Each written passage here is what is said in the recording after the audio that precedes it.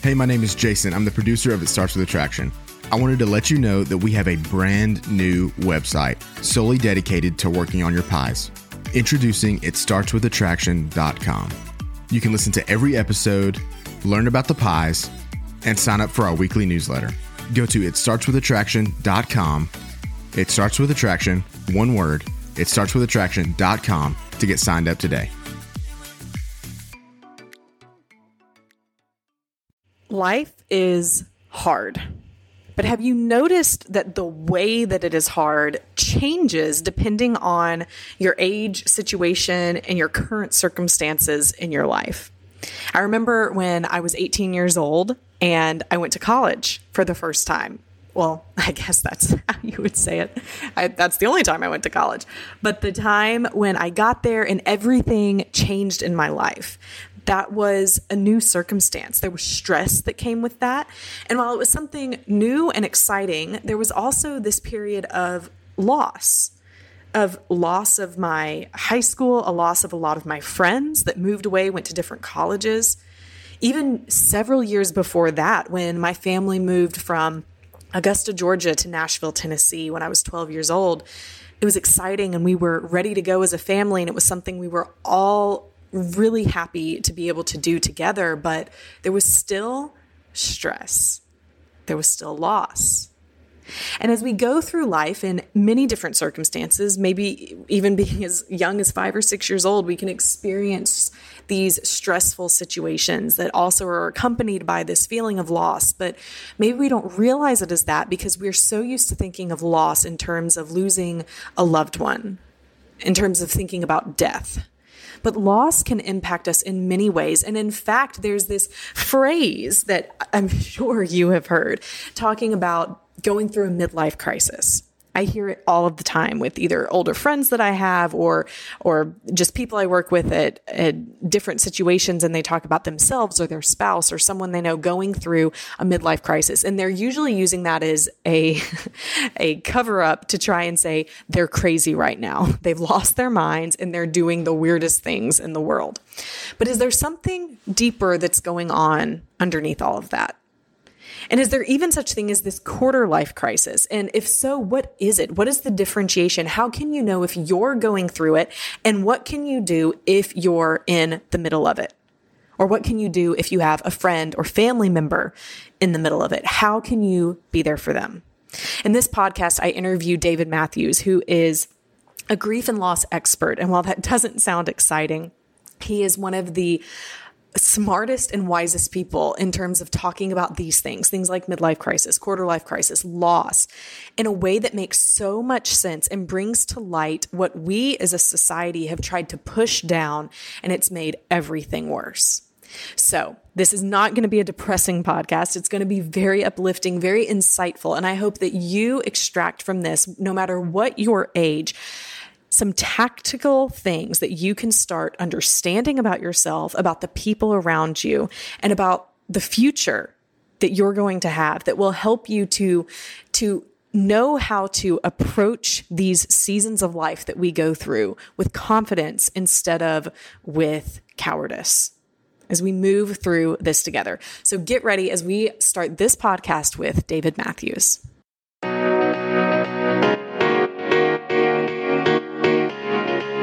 Hey, my name is Kimberly Beam Holmes, and this is It Starts With Attraction, where we discuss how to become the most attractive that you can be physically, intellectually, emotionally, and spiritually, or as us insiders call it, the pies. You can become more attractive to others and most importantly, to yourself. We will teach you how. Let's dive in. So David, one of the things that I have loved about being your friend is how amazingly you speak about the different things. And I know you're, a grief expert, and what you do with Spark of Life is amazing. But even just the way you have spoken about loss and what loss really is and what it looks like has opened my eyes in so many ways. I was just saying on a call that I was doing a couple of days ago, how what I have learned from you, you probably won't believe this, but it's true. But what I have learned from you is probably one of the most impactful things I've learned over the past 5 years of my life. Wow. Thank you. That's an amazing thing to say to me. Thank you.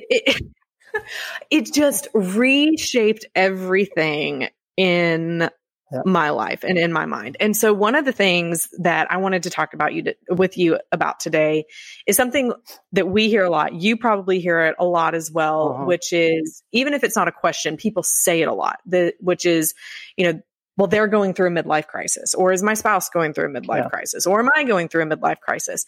And after I learned the way that you view loss and different things like that, I thought, this puts this concept of midlife crisis kind of into a perspective. So I wanted to start with just asking you, what is a midlife crisis? How would you define that? All right. Well, the guy that started it was Elliot Jacks in 1957, a psychologist and a physician, and he coined the term midlife crisis. And it didn't catch on until about 1965, when another well-known psychologist heard him speak had his paper published. He had his article published. And it turned out that Jacks was describing himself. He was 40 years old when he wrote this. And it's your own mortality comes into view much clearer. In other words, you're on the downside of living. You kind of reach that plateau. You've lived probably more than half your life.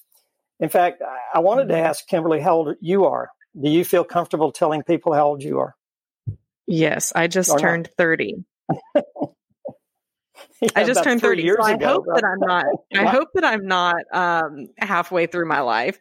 But when you said that and you said he was 40, I'm thinking that's just 10 years away from me being at that halfway point. No. It's closer than that. Do you know that if you're 37 or 38, more people in the United States are younger than you are at the age of 37.5, something like that, according to all the stuff I've read. That means you've got 7 years before you've hit the true midlife. Okay, you've got about 7 years left. Okay, and the funny thing is, midlife crisis is so it's that time of life where your own mortality is more real. You look there. About 26% of people in the United States have had a midlife crisis, according to some surveys. I've read as high as 53%, as low as 26%. You know how statistics go. And if you think about that, even in the one that said 26% of people admitted they've had a midlife crisis, most of those people had a big time event happen, like a loss that happened, such as divorce, or the kids move out of the house, or the kids move back in the house, right? Or you're raising your own grandchildren. Yeah. And it's a sobering thing when you look back and you question, have I wasted my life? Have I been in the wrong profession? Should I have been the play-by-play announcer for Major League Baseball? That was my ambition. And I got sidetracked into the ministry. Okay. So, and I look back and said, wonder if I had stayed with my dream. I didn't accomplish my dream. And we can question who we married. We can question our whole purpose in life. And life becomes kind of boring sometimes, right? But usually it's associated with other events that we would classify as a loss. And it's funny, what the Oxford English Dictionary defines midlife as between 45 and 65. The U.S. Census Bureau used to had a category of midlife if you're between 45 and 65. I don't know who's doing the math, but they probably need psychiatric help, right? Because 45 to 65, that's 90 to 130 life expectancy, right? Right. And the last I checked, if you lived to be 135, you were in the Bible. You're a Bible character in the Old Testament. Right. That means you're dead. So you really do have a crisis. So it's so subjective, right? And the big question I think that I've read is there really such a thing as a midlife crisis? Because you can have the same crisis in midlife that you do at 30 or 70. And another interesting thing, and I do believe there's midlife crisis, right? But another thing interesting, and I got to read this. This is one research. If you're between 65 and 74, which I am, I was born in 1950, which means I will turn 70 for those of you who are givers of good gifts, June 2nd. June 2nd. All right. When I turned 70, okay, I turned 70, 51% of those 65 to 74 consider themselves either middle-aged or young. 51%. So I say that to say you could have, quote, a midlife crisis when you're 65 years old, when you're 70 years old. Most people would call that an old life crisis, not, a later life crisis. But no, it's very real, but it's no time frame on it. That's what I'm saying. The reason I ask your age is not to make fun of you because I'm 40 years older than you are. It's to say that you could have a crisis and maybe you'd be called quarter life crisis or something, but it hardly matters what you call it, right? It happens. It happens because Victor Hugo said 40 is the old age of youth, 50 is the youth of old age. So you think about that.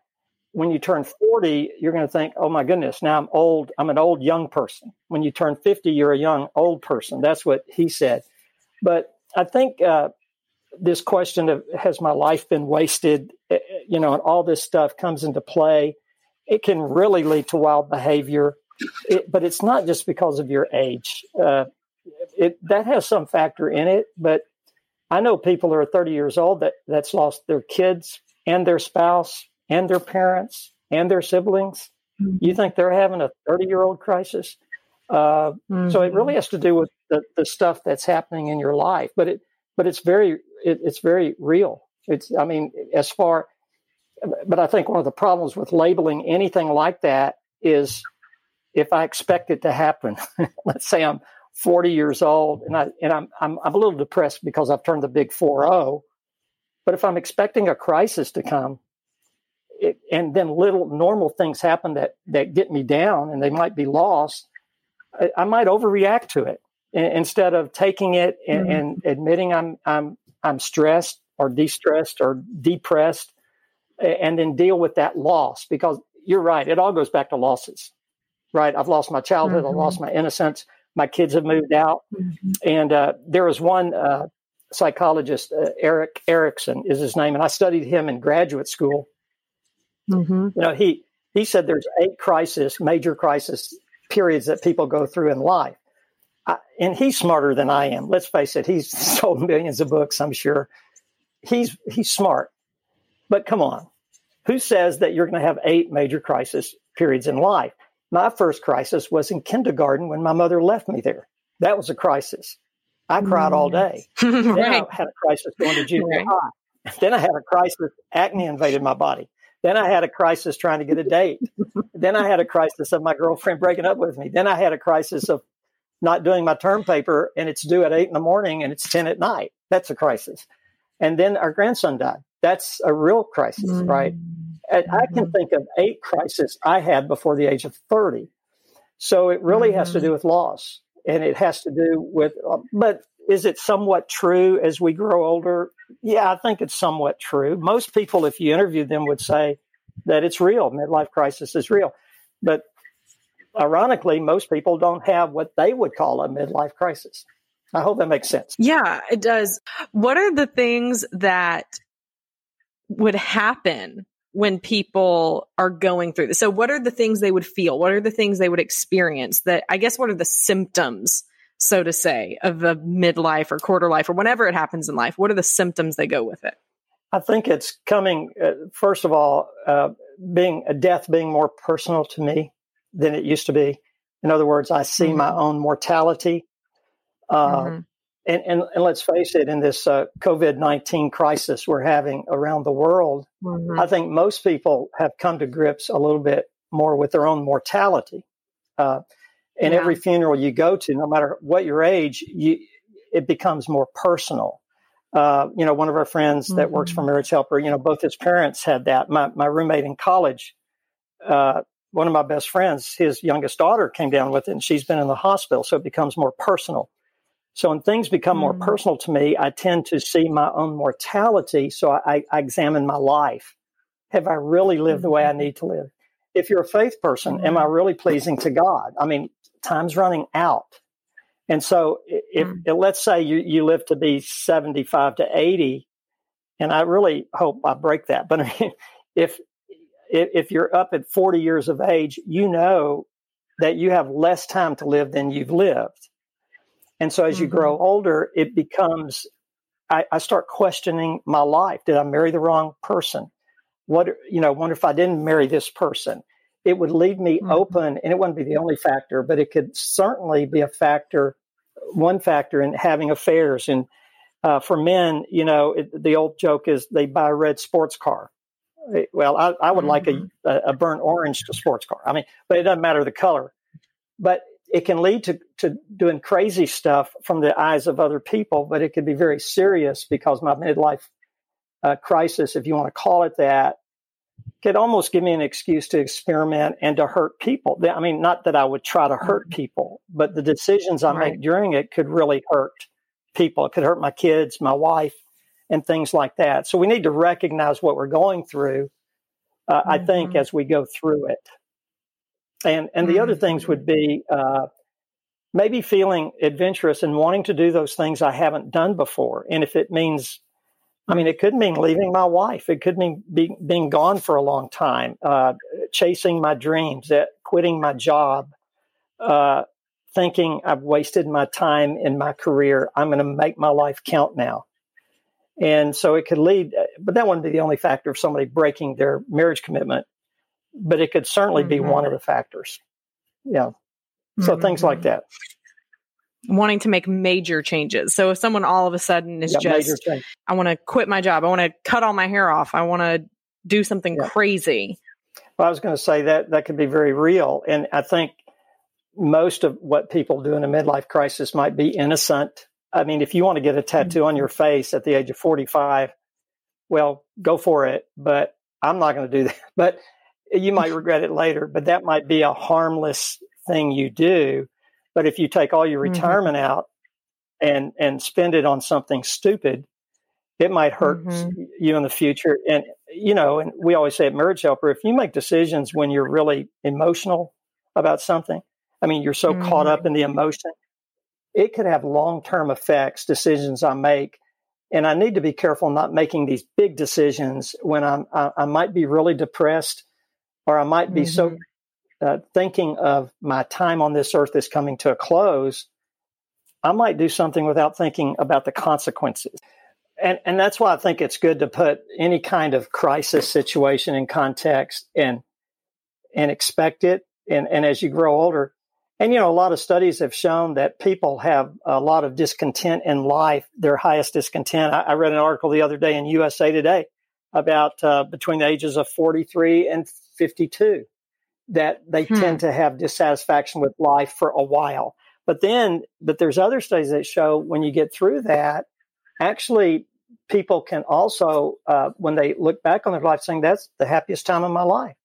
So a midlife crisis kind of situation could actually be flipped to something really positive, something really positive, which is really what we need to do in any crisis situation. Give ourselves permission to feel what we feel. Don't fight against that, but don't do anything rash and stupid during that time. But, if I come in one day, and I said, it was about 10 years ago, I said, Debbie, let's go on a cruise. We had a 2-week block. I said that on Thursday. By Saturday, we're in London, England, about to go on an 11-day cruise. Okay, that did not kill anybody. Yeah. So I was feeling really kind of useless and burned out and all that above. I don't know if that's a midlife crisis, but it's saying, you know what? Life's short. Yeah, I'm on the downhill as far as years are concerned. That doesn't mean I'm full of gloom and doom, but I have the right to be concerned about that. I have the right to self-evaluate, to look at my life, to say, is it really, does it matter? I have a right to say, I need to make some changes. Now, I'm a God person. I want to be right with God. Am I really living for God? That sort of thing. And I think this COVID-19 thing can be really positive. I know it's negative and terrible, and we hate that anybody's dying from this and the economic disaster. But how do we deal with this? We say, okay, what's good about this that I can do my part and then grow through this and not digress. So it's kind of the same thing of midlife. Do you think that when people are going through this these feelings, this midlife crisis, that they, if they try and stifle it down or just push through it without really letting themselves feel these things or letting themselves take action in those positive ways you were talking about, if they just keep, trying to press forward and not buying the car they want or not going on the trip they want to go on, and they're just, do you think that makes it worse? Kind of like a pressure cooker waiting to explode. Yeah. I really do, because it is a thing of loss. Grief is the end of or a change in a familiar pattern of behavior, and it's normal and natural. And you just take the kids growing up and going off to college. There's part of me that says, yay-hoo, they're gone. Okay, part of me cries. Mm-hmm. And I remember going through a really dark time when we took our oldest two to college. It took our oldest son. I cried coming back. Took our oldest daughter 2 years later. I was down in the dumps. So I needed to express that in a safe place with my wife, and she didn't need to try to fix me. And that's the whole philosophy of our grief work, to give voice to my pain, give voice to my feelings. I'm not crazy. I'm not weak. I'm not weak in faith, even though I might feel weak in faith. And get that out in a healthy way, not 2 months later if I've stuffed it and I come home and Debbie says something very innocent and I snap at her and I hurt her, or I barge out the door and she doesn't know why. See, that can hurt people. And so expressing how I feel is always the best way. And it doesn't make you less of a man if you're a man out there. I need to voice my pain when it's real pain. Now, sometimes I need to just buck up and go with it, but those are maybe, if my ball team loses, okay, buck up, right? Mm-hmm. But if I've been laid off from my job, or I've lost my job because of this virus, and we don't know where the money's coming from, that's pain and that's loss. That's real loss. We're all going through loss right now. Everybody in the world is going through loss. I ran across my neighbor yesterday. I was walking. I was coming back. She came out on the patio. Hey, David, how are you? And I said, fine. Of course, we were like 40 feet away. And I said, do you miss the hugs? Do you miss the hugs? And because she's a hugger, I'm a hugger. And she said, yeah, I really miss all my hugs. I said, I do too. And that's little, but this is a change. I'm a people person, and it's good to admit it. It's good to share those feelings, whatever it is about it. You want to get to quarter life, or do you have any other questions? Yeah, Well, you kind of talked about quarter life, but if you had anything to add to it, I mean, is it different? I think it's basically the same. It's different because quarter life is defined by a lot of people as when somebody leaves home. You're in your early 20s, like in your 18 to 30. You leave home, and I was reading all this stuff about quarter life because I had not heard much about it. It's anxiety. It's stress, crisis. Some people might really have a crisis, but I don't like the word crisis to describe all this. I think it's life and it's stress, high stress. Now, some people have a real crisis, obviously. When our youngest daughter went off, she graduated from college. She went to South Carolina, away from home, living on her own, had a boyfriend, trying to figure that out. That didn't work out well. She had to get a job. She lived all alone. She got a dog. She had never lived alone.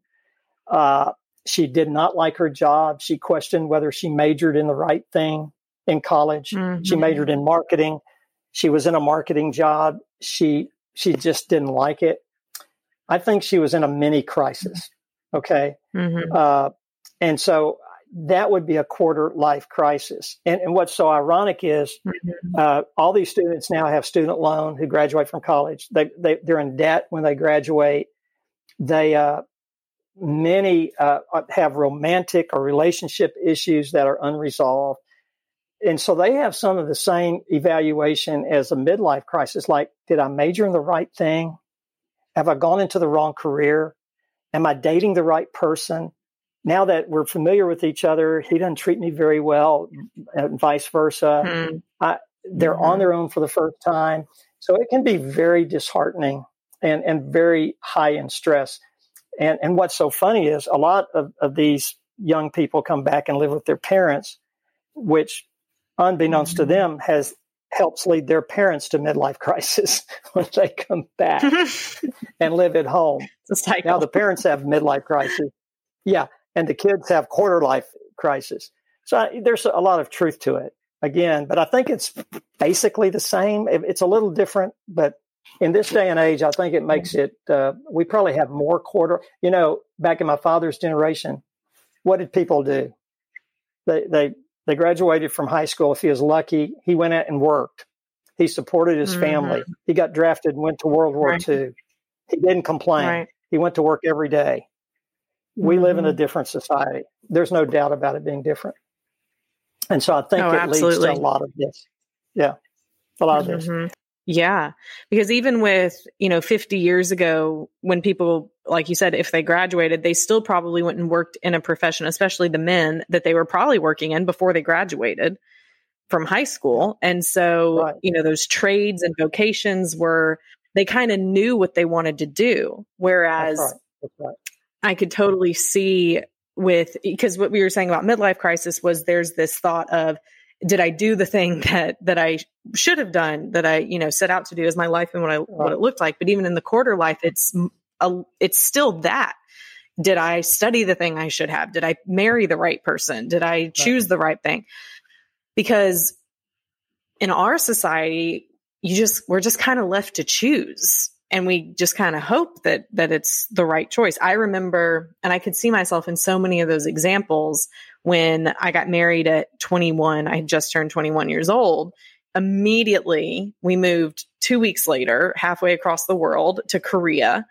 And so talk about quarter life crisis. Wow. I wasn't even quarter life yet. You had it. And I didn't know anyone. My husband and I dated long distance. So we went from being mostly apart to now being the only two people either of us knew and never being able to separate.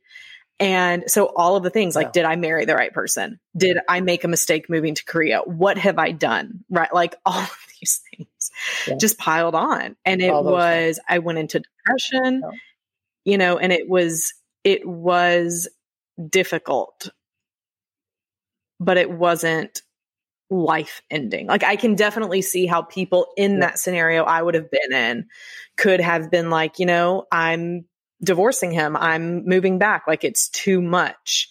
No. But there's something about hanging on through it, like you were saying earlier. Yeah. A psychologist named Alex Falk said it's a period of insecurity, doubt, disappointment surrounding your career, relationships, and finances. And you just described all of those and what happened to you, right? You question everything. And I think it is good to hang on, this too shall pass. And that's why we say a lot of times commitment is one of the strongest components of a strong family. It's commitment. Because it doesn't mean you feel like being committed. Commitment is not an emotion. It's a decision. It's a decision you make. Hang in there. This too will pass. It's very normal what you're going through. And so I do think that's really important. And finding the people in your life you can have a support system with. Is that one of the keys to getting through these times, these periods? We're built for community. We're created for community. If you think of it, I can use a biblical illustration. Adam had God in the garden, and God said it wasn't good. So when somebody says, it's God and me is enough. Well, yes. But Adam had God, had no taxes, had no ball clubs that broke his heart and lost, had no COVID-19, had no lawyers in his life, for all you attorneys, had no problems except he was lonely. And when I saw that one day, even God was not enough for Adam. Even God. And God saw that, and he created, obviously, his wife out of Adam, so Adam would have would be complete. And so I say that to say we need touch. We need people in our lives. And so, yes, to find somebody to share, your frustrations, your heartaches, your disappointments, your fears without being judged or condemned, just listen to. I think it's a huge deal in any kind of loss. Look what you had lost when you went to Korea. You lost a lot. You had lots of losses there, away from your sisters, your mom and dad, your friends, your environment where you grew up, your security, and Rob. And I love Rob, but it didn't have much to do with Rob in a way, right? You could have had the perfect man, the absolute, who doesn't exist, right? You could, because Adam had God and it wasn't enough. He was lonely. So, yeah, we need people. We need people. We need at least somebody I can share with. I think that's why, it's just like coaching that we do coaching. People need somebody to dump on. And when I'm in my coaching through Marriage Helper, I said it last week, about 4 straight coaching sessions. They kept apologizing for being so emotional. I said, hey, you be as emotional as you want. I'm here. You can dump. You can dump.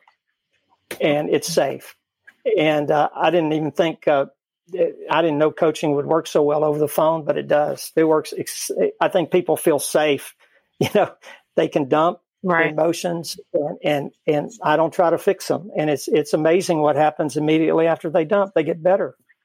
It's just, yes, I think that's a key point. And by the way, it happens in Marriage Helper workshops, right? Yeah. All the time.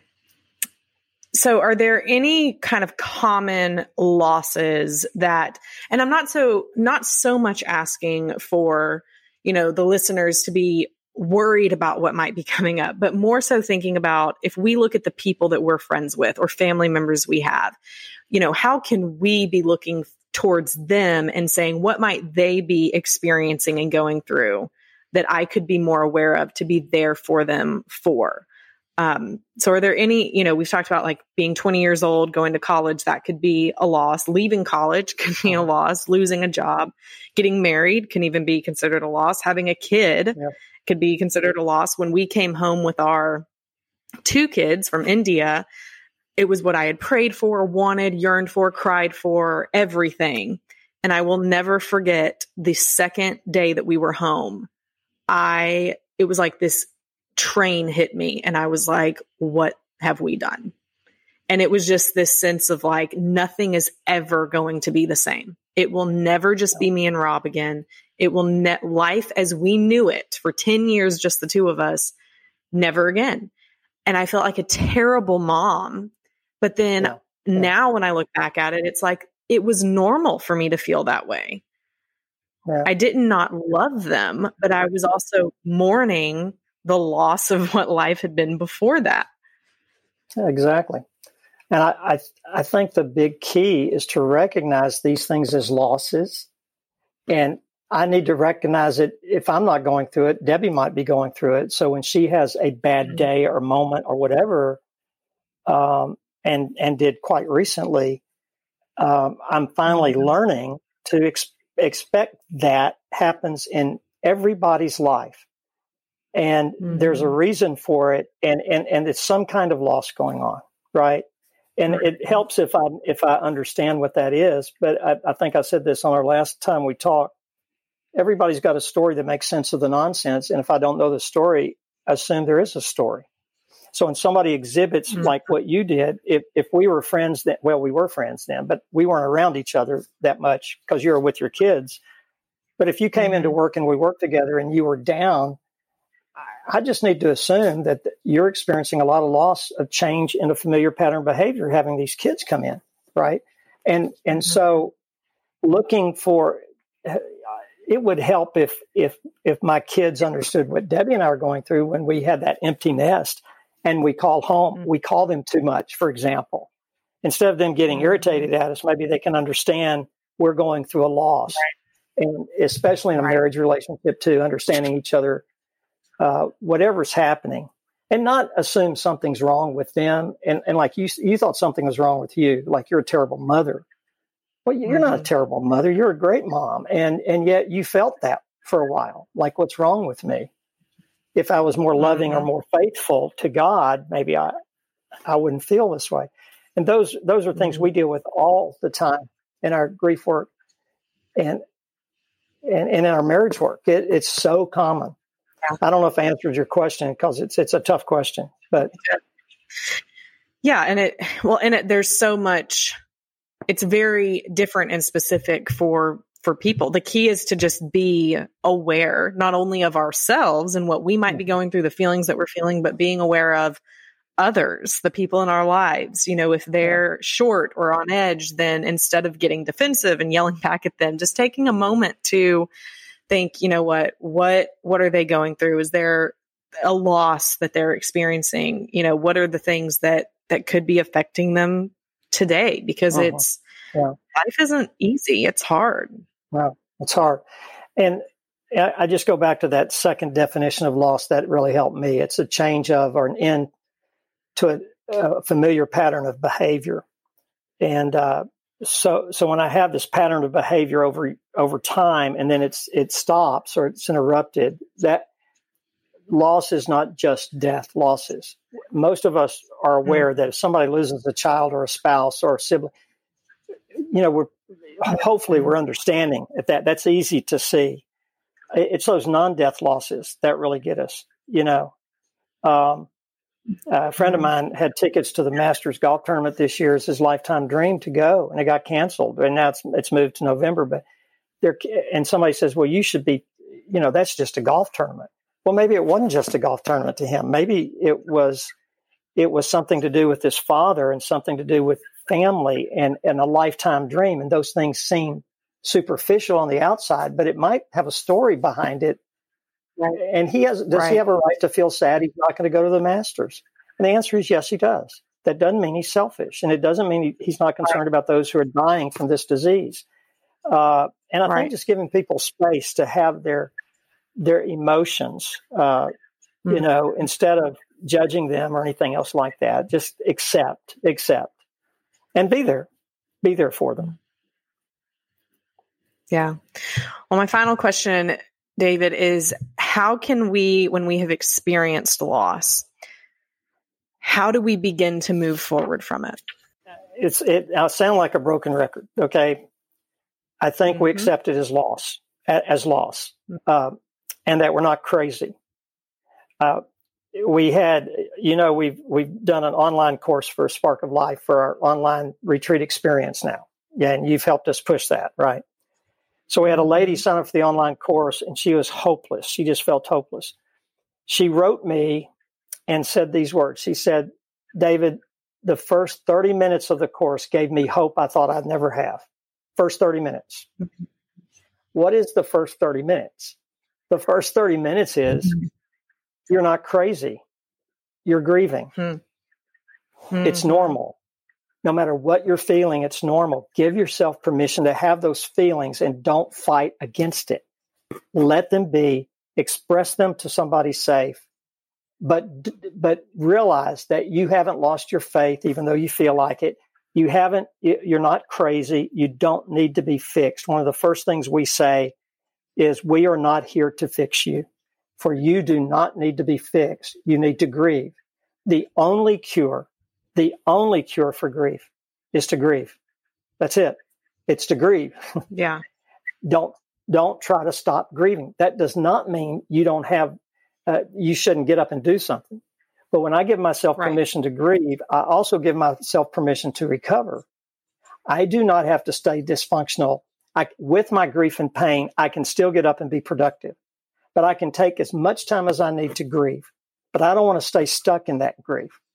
At the same breath, I can give myself permission to laugh. Have you laughed during this COVID-19 disaster we're experiencing? Have you laughed? Yes, a lot. A lot. Well, we got to laugh. It's okay. We laugh at our retreats all the time. We got to laugh. And the other thing is this other thing, like for midlife crisis, or as we grow older, why don't you flip it from something that's so destructive to something that's so opportunistic, right? That I can actually, what good has come from the COVID-19 in your life, Kimberly? Anything good? Oh my gosh, so much good. In fact, I can feel guilty even talking about it because I know other people may not be having the same experiences. Yeah. But for me, it has been like a breath of fresh air. I have recharged. I've spent more time with my children. The things that were filling my schedule that now I realize didn't matter, they're not there. Right. And I feel like I've been more intentional and more present and less stressed. And I am living my best life, David Matthews. I am living my best life. And that's not to say you're insensitive to the pain of other people, right? Yeah. There's still fear. There's a guy that lives in the same building we live in. We've become good friends since we moved here. His wife's in she has Parkinson's disease, real advanced. She went to a rehab facility while he had hip replacement surgery. And now she's going downhill and she's been put in a nursing home. And she could die at any minute, and he can't go see her, right? He can't go see her. And I was walking the other day, and he was out on his patio, and he called me over, and he said, I put the chair 6 feet away. You can come and sit. So I sat, and we laughed, and then we cried. And then we laughed, and then we cried. And so you can do both. I mean, we are sensitive to those people. There's so many ramifications that are negative. But there's so much good too. So in the midst of a crisis, whether it's personal, national, worldly, that affects people personally, I can find that good that's there and grow. Some people need to change their jobs when they're 50. Some people need to change their careers. Some people who are 20, my daughter's, Kelly went through that quarter life crisis, mini crisis when she moved and she didn't know what to do. She got out of what she was doing. And she's doing what she wants to do right now. So she did make some changes in there, and she's better for it. So when you have a crisis situation, permission to feel bad, permission to grieve, permission to recover, which you just explained, you've actually grown during this time. We can all grow, even with the losses that are around us. And that doesn't make us insensitive people at all. In fact, to be honest, I don't think I'd go back to being 30. I mean, I'm almost 70. My wife and I are in a position that we're doing our aspirations. And I think that's what I'd like to end with is aspirations. I have to have a reason to get up in the morning, no matter what situation I'm in. So I can take time not to get up for a while when I'm grieving. But then I can say, you know what? What can I do with this situation that I can utilize my talents, my gifts, my opportunities to do something positive here. And I wouldn't change what Debbie and I are doing now for anything in this world. I don't want to go back to being 40, 50, or even 60. No, I don't want to die physically, but the older you get, the less scary it becomes in a way.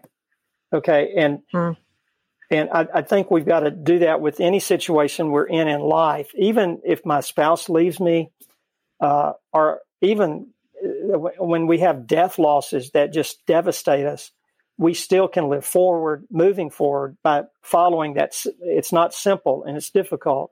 Permission to grieve, permission to recover, getting up and finding meaning in life again, given my situation, my age, my education, my gifts, my talents, my opportunities, and then say, I'm going to go forward and move forward with this. And I think that that's just a great recipe for living, right? In the midst of all this pain that's going on. Absolutely, it is. Well, David, tell our audience more about what you do and where they can find you, follow you, and know more about the amazing things that you do. Well, we're very humbled to do what we do with both Marriage Helper and Spark of Life. Spark of Life, Debbie and I founded about 12 years ago, I guess now, 10 or 11 years ago. And we do grief work. We help people in grief who have experienced loss to live forward with hope. Our mission statement is to live forward with hope. And many of the concepts we talked about today, we talk about all the time. And it's sparkoflife.org. And we do 3-day retreats. We've done 105 retreats where people actually come to a location. Obviously, we can't do that right now. So we've had to postpone about 3 or 4 retreats and move them forward. In the meantime, we've put together an online course that you've helped promote. We've had great reviews from it. We've had great response from people who have taken it. It's online. You can find out that everything we do at a retreat, we do with our online course. And plus, we give 3 coaching sessions with a real live human being who's a grief recovery coach trained by Spark of Life. And these coaches are telling us they are loving what they're doing because they're stuck at home, but they are interacting with these people and they're so excited. And I can only tell you the coaches we have, much like Marriage Helper, they're the salt of the earth people. They care about people. They're not in it for the money. They're in it to help people because each one of our coaches have had excruciating losses in their life. And they are great examples of not quitting, not giving up, and living forward with the pain they have. Yes. Their life will never be the same after their losses, but their life is good and it's full of joy with the pain that they carry from their losses. So sparkoflife.org, we'd love to see it at a retreat someday, but until we can do that again, we have the online grief recovery retreat. We call it an experience. Go online, sign up for it. And it's a special, we're $100 off the normal price during this crisis that we're in as a country. And we want to make it possible for people to take the course. So that's what we do. Yeah. So thanks for plugging it. I appreciate it. Absolutely. I believe in it. What you and your wife, Debbie, do is just fantastic. And I love it. So be sure to go to sparkoflife.org. Right. You can see all of the things they're doing there. And that course with the coaching sessions is incredible. It's incredible. Thanks. And Marriage Helper is incredible. Thank you. Just love Marriage Helper. So what y'all do. So, of course. Good.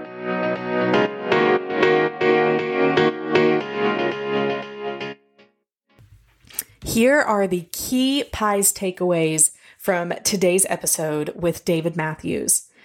First is loss precedes crisis. Be mindful of that. But typically before someone enters into what we would call a midlife crisis, there's some type of loss that's happened. Whether it's the loss of a dream, the loss of an expectation, the loss of a friend or family member, the loss of a job, the loss of just a sense of identity. Loss comes in many different shapes and sizes, forms and figures, and it doesn't always look like grief. It can look like many different things. Even loss of a schedule, loss of a daily pattern of life can lead to changes. And what happens around this midlife crisis is that people begin to realize that maybe they lost their identity or they lost their purpose in life and they haven't fulfilled what they needed. When you keep this in mind, it puts into perspective what might actually be going on when someone is going through this quote unquote midlife crisis.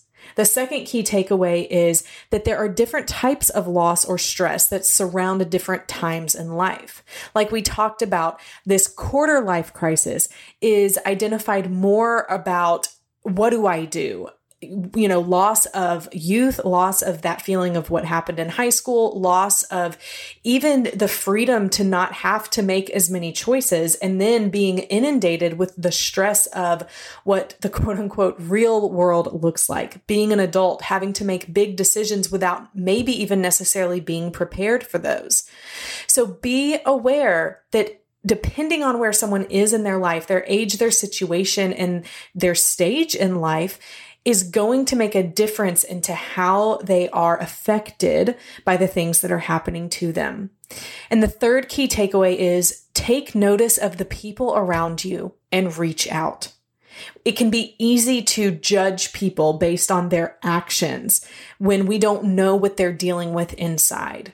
Instead of going to that place of judgment or gossip or trying to put your own expectations onto someone else of how you think they should be handling things, go and speak to them. Ask them how you can help them, what you can do for them, or even just ask them how they are. That can make the biggest difference in someone. And instead of trying to put your expectations or say what you would do if you were in their situation, take a deep breath and just be a friend. Those are the key Pies takeaways for this episode. Friends, I hope you enjoyed today's podcast. Remember to go and subscribe to this podcast and leave an honest review. I love to hear from you guys. So be sure to go and do that. And it will also help more people find the podcast as well.